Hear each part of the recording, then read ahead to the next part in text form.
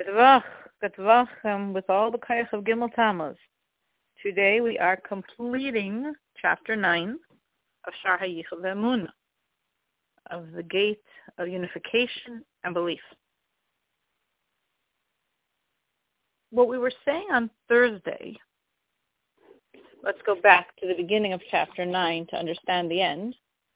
So in the beginning of chapter 9, which we did on Thursday, we were speaking of God's relationship to Chachma, which we defined as the source of intellect and truly the source of everything, as versus ours. Because the second half of chapter 8, we focused on our Chachma, the Chachma in us, which is also parallel to Chachma as we see it in creation, as the primary revelation.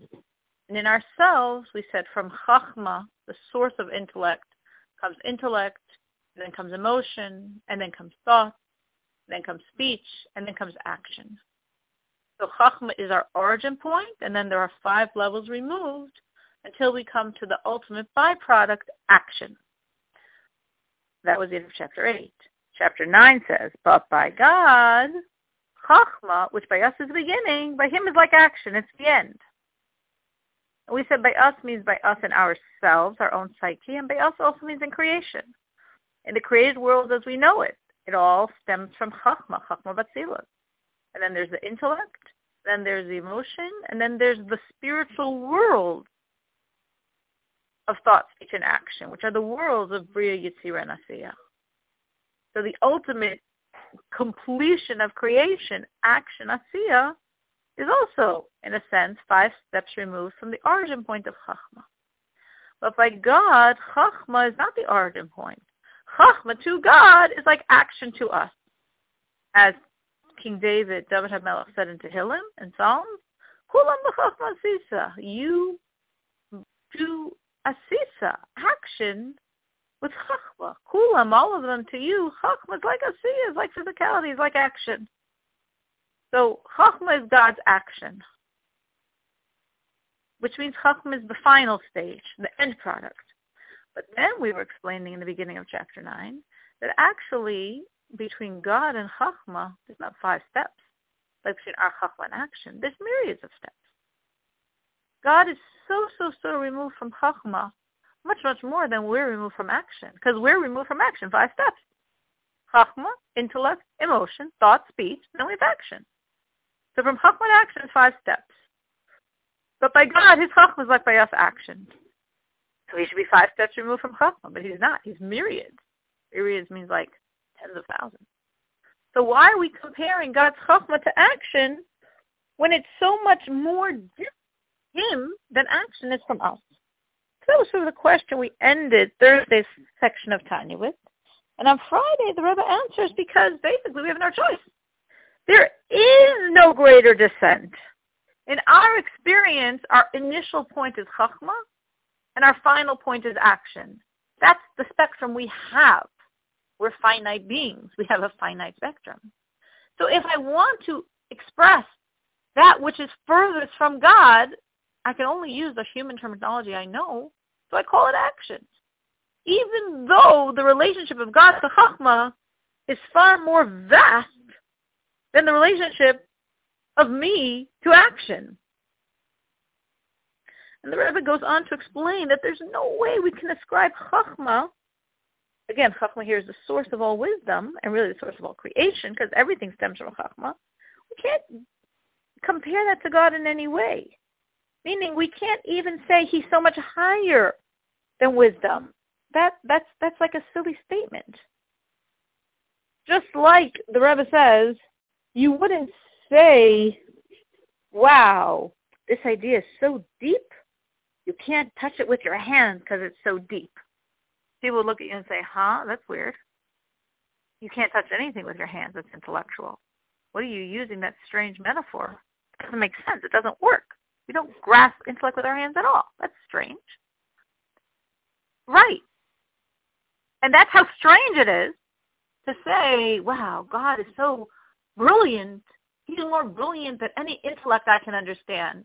That's as inappropriate as saying, wow, this idea is so deep, I can't touch it with my hand.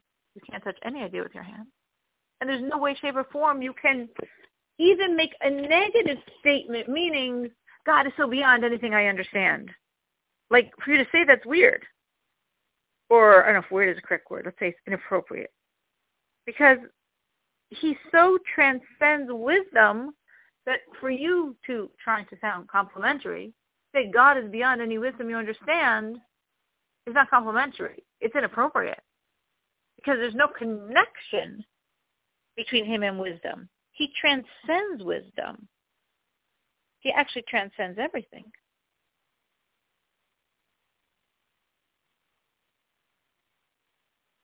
But then you person could question this and say, but if we look in the writings of our sages, they call him wise. They also call him kind. They also call him merciful. So here we are saying you can't talk about God and even say he's beyond any understanding. That's inappropriate because he has no connection to understanding.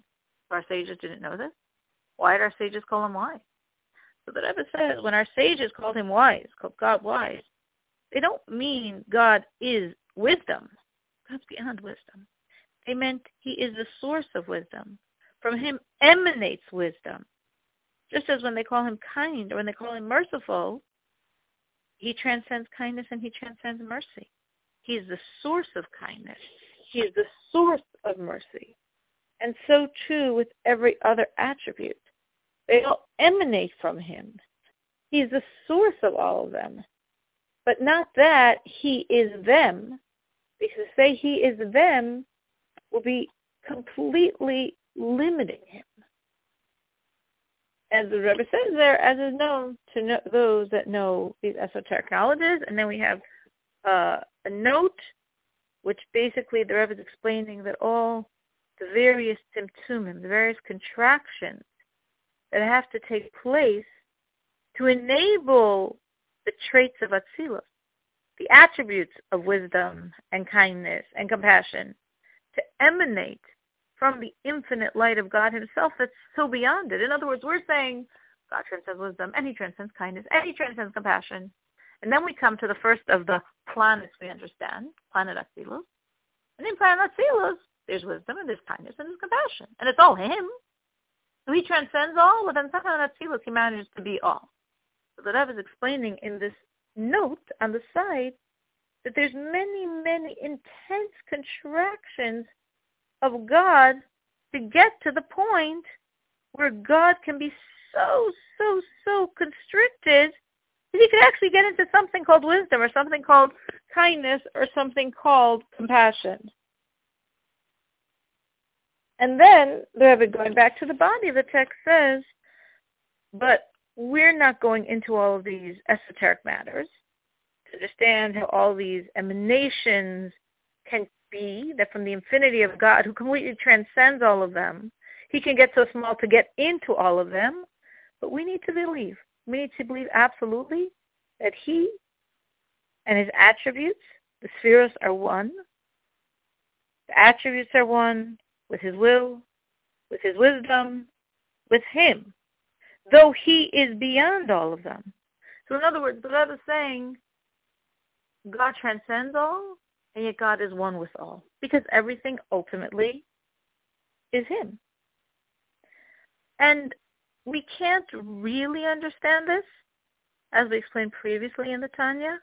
We can't understand something completely out of our own box, but we believe it. And that's actually why in the Zohar, when it's discussing how the attributes of God, how the spheros are absolutely one with him, this is called the secret of faith, Rosa ben Nusa, because it's an emunah, it's a faith that's beyond intellect to believe, because we can't really understand how God and these attributes that he innately transcends are absolutely one.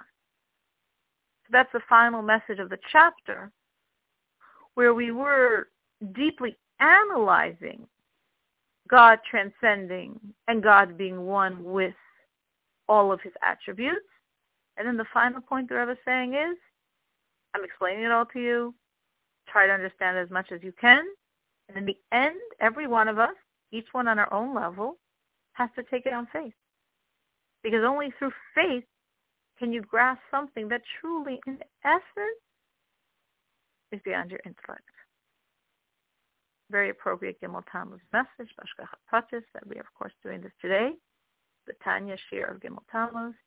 We should take Chayach from that message. Good Tvach.